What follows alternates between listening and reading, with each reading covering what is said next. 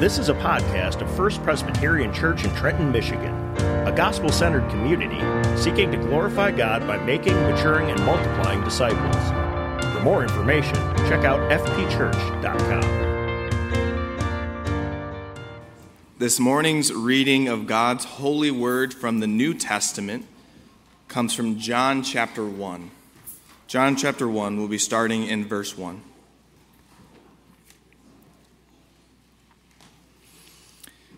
In the beginning was the Word, and the Word was with God, and the Word was God. He was in the beginning with God. All things were made through him, and without him was not anything made that was made. In him was life, and the life was the light of men. The light shines in the darkness, and the darkness has not overcome it. Now look to verse 9. The true light, which gives light to everyone, was coming into the world. He was in the world, and the world was made through him. Yet the world did not know him. He came to his own, and his own people did not receive him.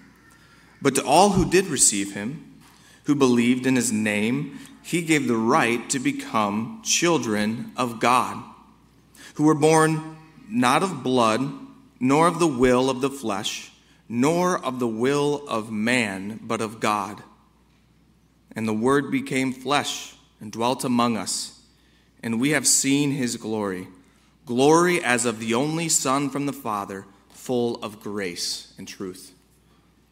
Now our reading from the Old Testament, if you would turn there with me, and our passage for the sermon is in Isaiah 9, verse 6.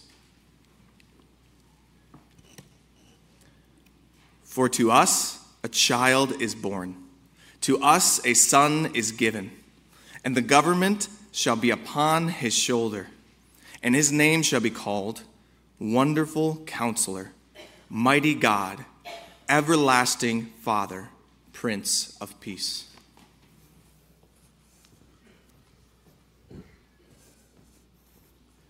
Good morning.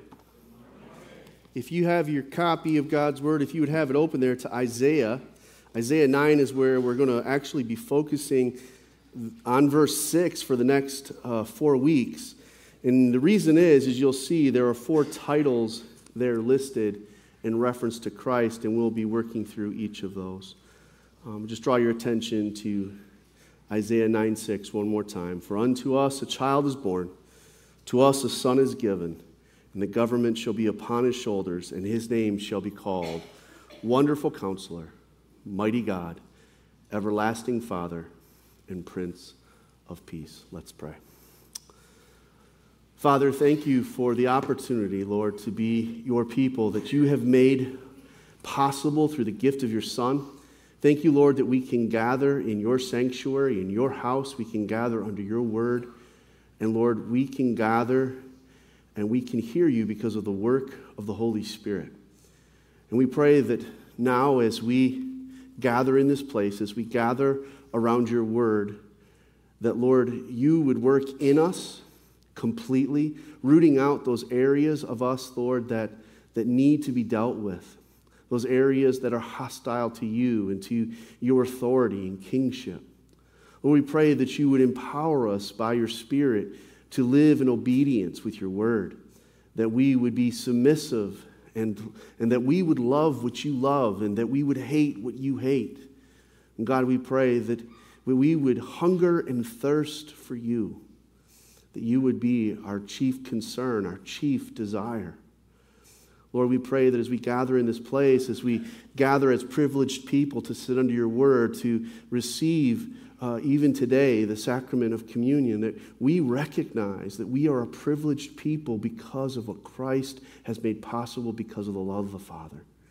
We are privileged because of the Holy Spirit who takes that finished work of Christ and applies it to each of us who by faith is trusting in Christ alone. And so, Lord, as we gather here, as we gather as your people, we do ask that we would be changed, that we would be changed more and more into the beloved image of your Son, our Savior, Jesus Christ. Lord, speak through me. Lord, I pray that I would not say anything more nor less than you've given me to say, but that I would be faithful to your word this morning. We pray this in Jesus' name. And God's people said, amen. Titles matter. Titles. They tell us important details of a person. For example, you can learn on a marital status with the term Miss or Mrs. You can learn one's education by the title doctor. You can learn one's role by a title such as Reverend. Our text deals with titles specifically of the long-awaited Messiah. In our text, the prophet is talking about the Messianic king and specifically pointing out through these titles who he is, what roles he plays, and how he rules.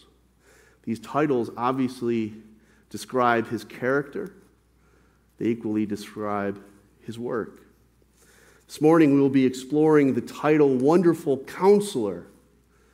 What's interesting about that title is it is a title which shows deity, the Wonderful Counselor. This title implies a supernatural counselor, one giving supernatural counsel. As you begin to look at this title, I would break it down first with the word wonderful. The word wonderful is the idea of being transcending. The idea of wonderful is beyond our limits of human understanding. The term wonderful goes beyond the boundaries of ordinary man and man's understanding and existence. This term wonderful carries the idea of that which is secret, with that which is mysterious, that which is utterly amazing, extraordinary, and yes, supernatural. As I was looking for an example that would apply, one just literally landed on my lap in a conversation. The individual I was talking with has said, "Have you seen any of the pictures recently of the James Webb Telescope?" These pictures will be on display on the screens for you to kind of observe. That James Webb Telescope is named after a NASA administrator who served from 1961 to 1968. He served during the time of the Mercury and the Gemini and the Apollo programs. This telescope, which is named the James Webb, was actually launched into space on December 25th, 2021, Christmas Day, 2021. It finally reached its destination in January of 2022. What's special about this telescope is that it uses infrared imaging as it takes its pictures of the universe. Simply said, it's better than the Hubble telescope.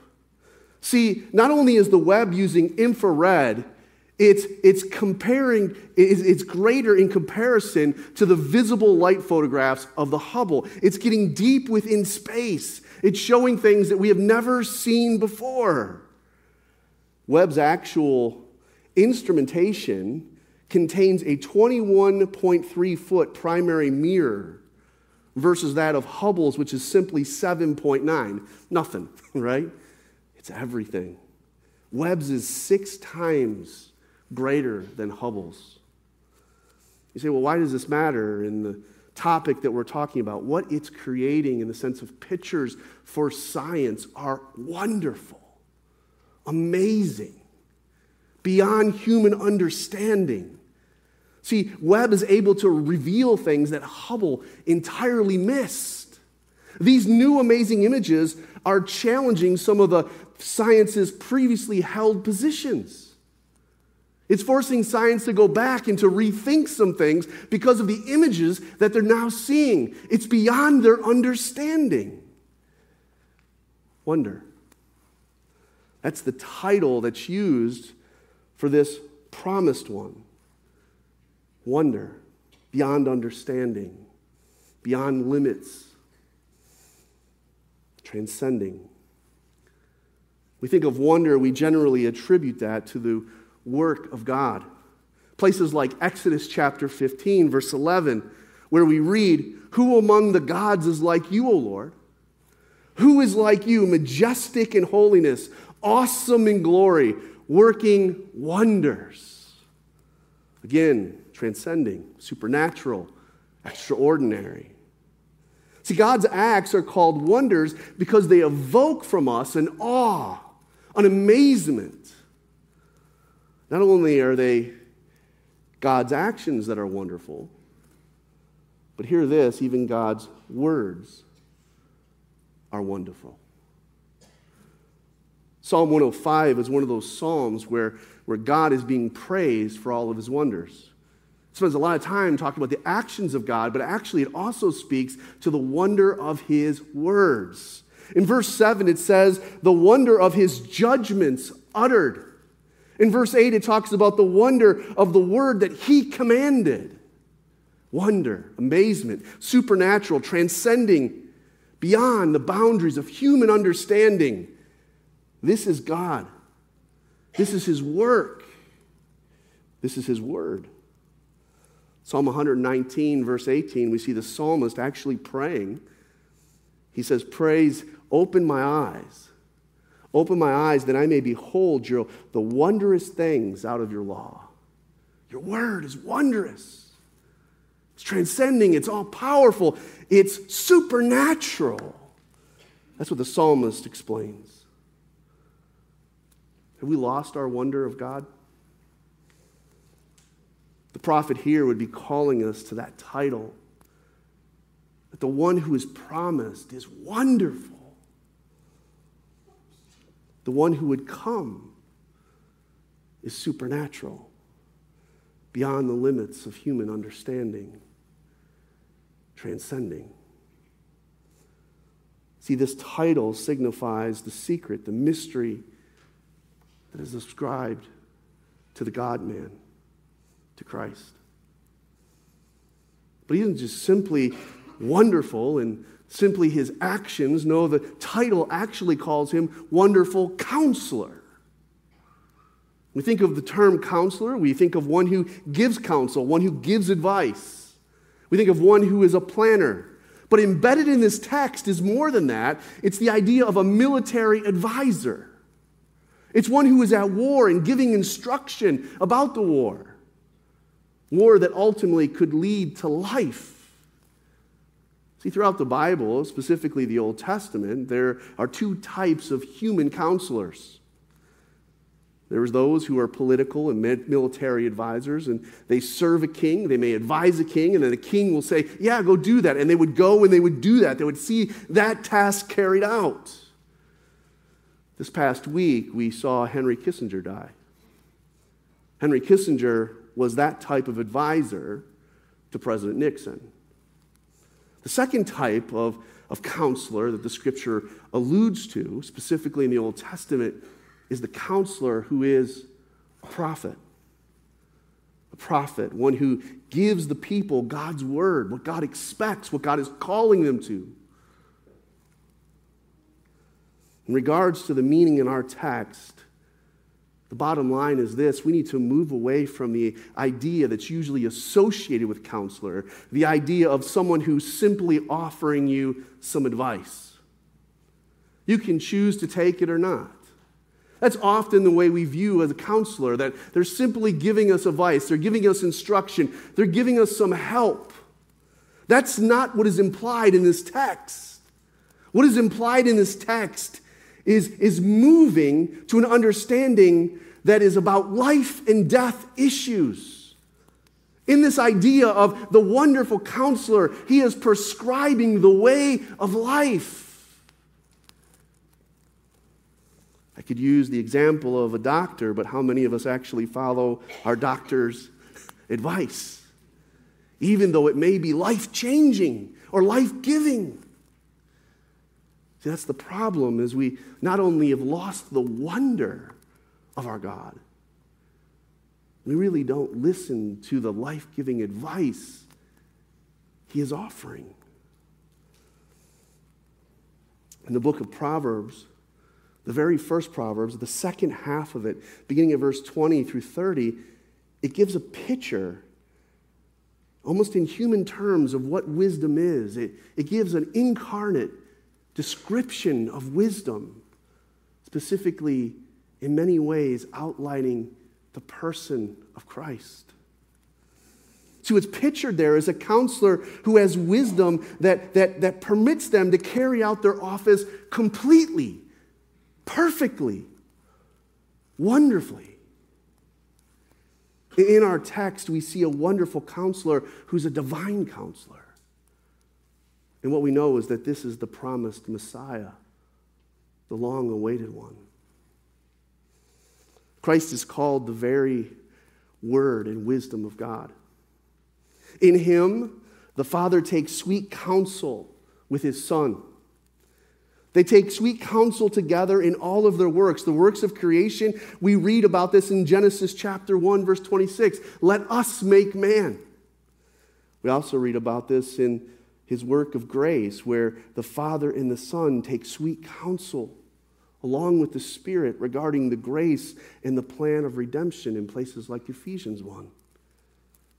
This is why the Apostle Paul explains that in him are hidden all the treasures of wisdom and knowledge. Church, Christ is the wonderful counselor. And as a wonderful counselor, he is a great advocate for his people.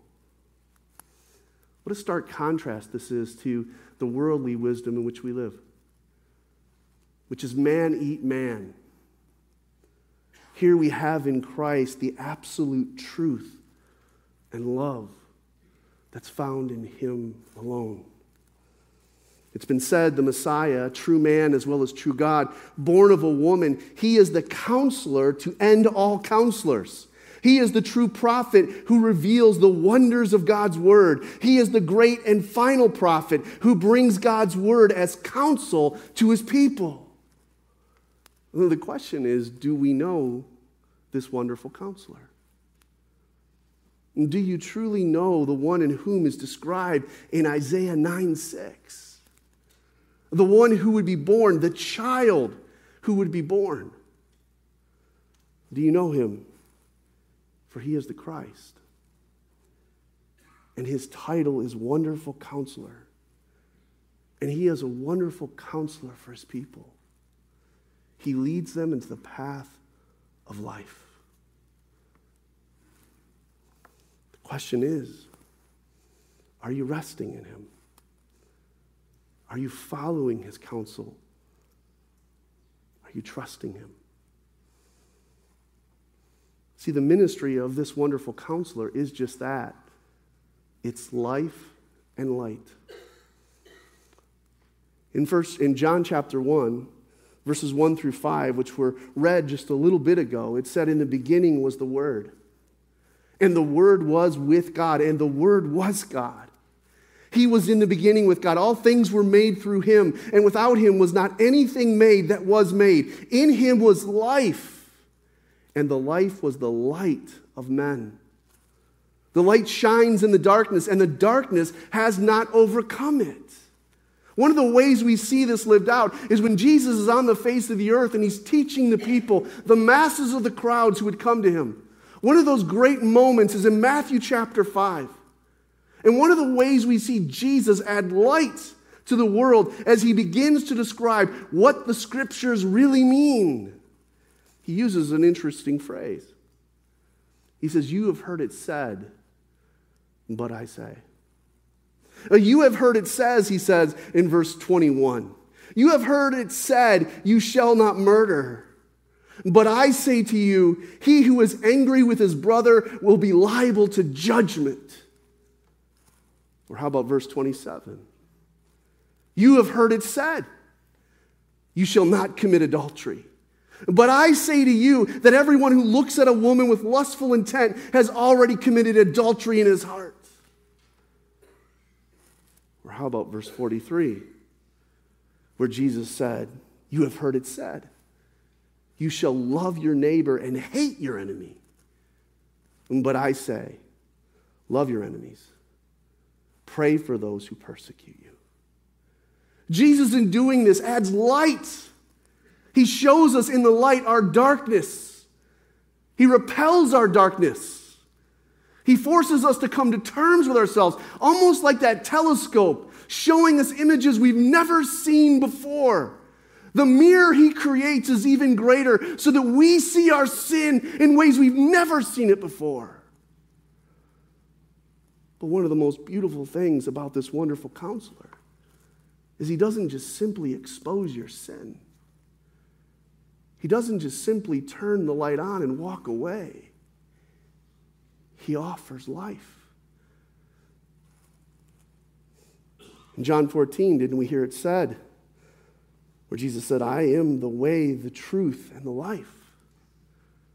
I am. No one comes into the Father but by me.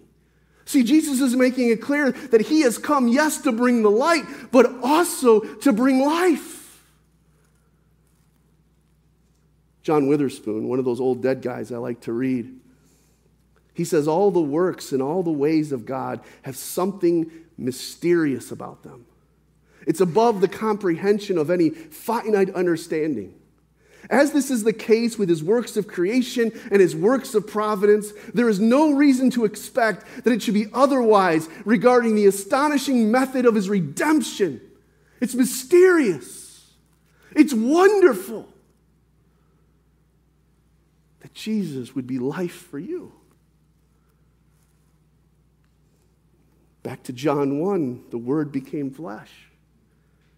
He dwelt amongst us. That's why he came. He came to bring the glory of God with him. Church, Christ is the wonderful counselor. Not only because he brings God's word of counsel, he is the wonderful counselor because he actually accomplishes the redemption of wonder on our behalf. The love he has for his people. The hope he provides for those who trust in him. See, in our text in Isaiah 9, our text is about an Old Testament prophecy of hope that was anticipated, of a child who would come, that wonderful counselor who would provide the light and the life for men. We celebrate that at Advent. We celebrate a promise fulfilled. I read it again in Isaiah 9:6. It says, for unto us a child is born. Do you believe that? To us a son is given. Are you trusting in him? The government shall be upon his shoulders, and he shall be called Wonderful Counselor. Are you in awe of him?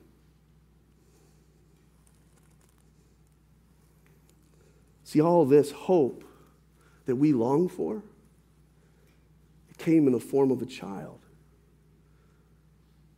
This desire for life that we have is found in the God-man, the mysterious union in the person of Christ, both God and man.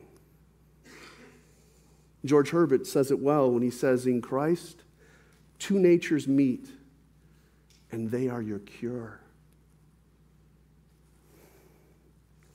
Church, the Messiah has come. The promised one has arrived. The Son of David has come. He reigns. The Gospels tell us this. They tell us the details of his coming. The epistles, the letters, tell us of the effect of the Messiah's coming. It talks about the church and the growth and the purity that was produced as they wrestled against sin. But even the book of Revelation, which tells us not only what has happened, but also points to the hope of what is yet to come. All of the New Testament has declared that this child has come. Your hope is realized in him. He is both light and life. Are you trusting him? Edward Payson, I think, captures the ministry of Jesus and the wonder that is there in him very well when he says, Jesus may be called wonderful. Jesus may be called wonderful for his person. Jesus may be called wonderful for his character. Jesus may be called wonderful for his office. Jesus may be called wonderful for his birth. Jesus may be called wonderful for his life. Jesus may be called wonderful for his death. Jesus may be called wonderful because of his resurrection.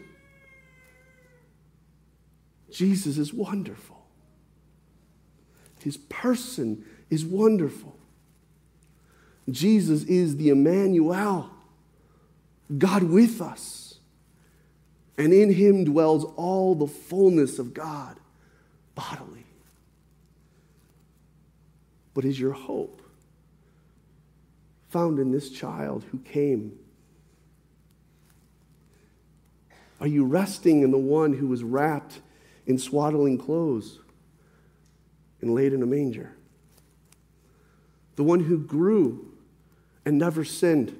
The one who would go to the cross and save us for our sins. The one who went to the grave and was buried and 3 days later resurrected.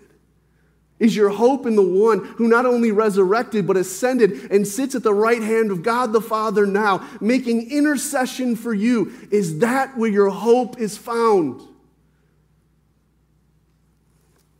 Church, Isaiah would be saying to you, he is the wonderful counselor. Advent season is special.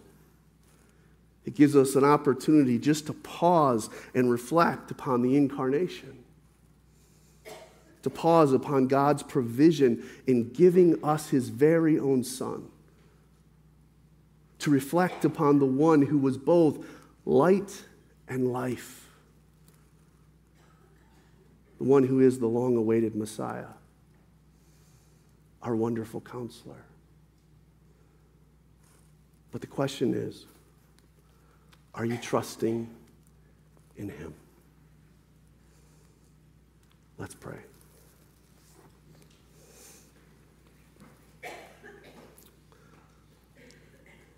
Father, the gift of your Son is too wonderful for our understanding.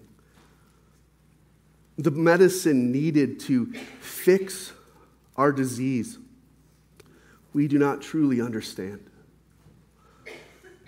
And yet you willingly gave your Son over to death for us. It's too wonderful, too amazing.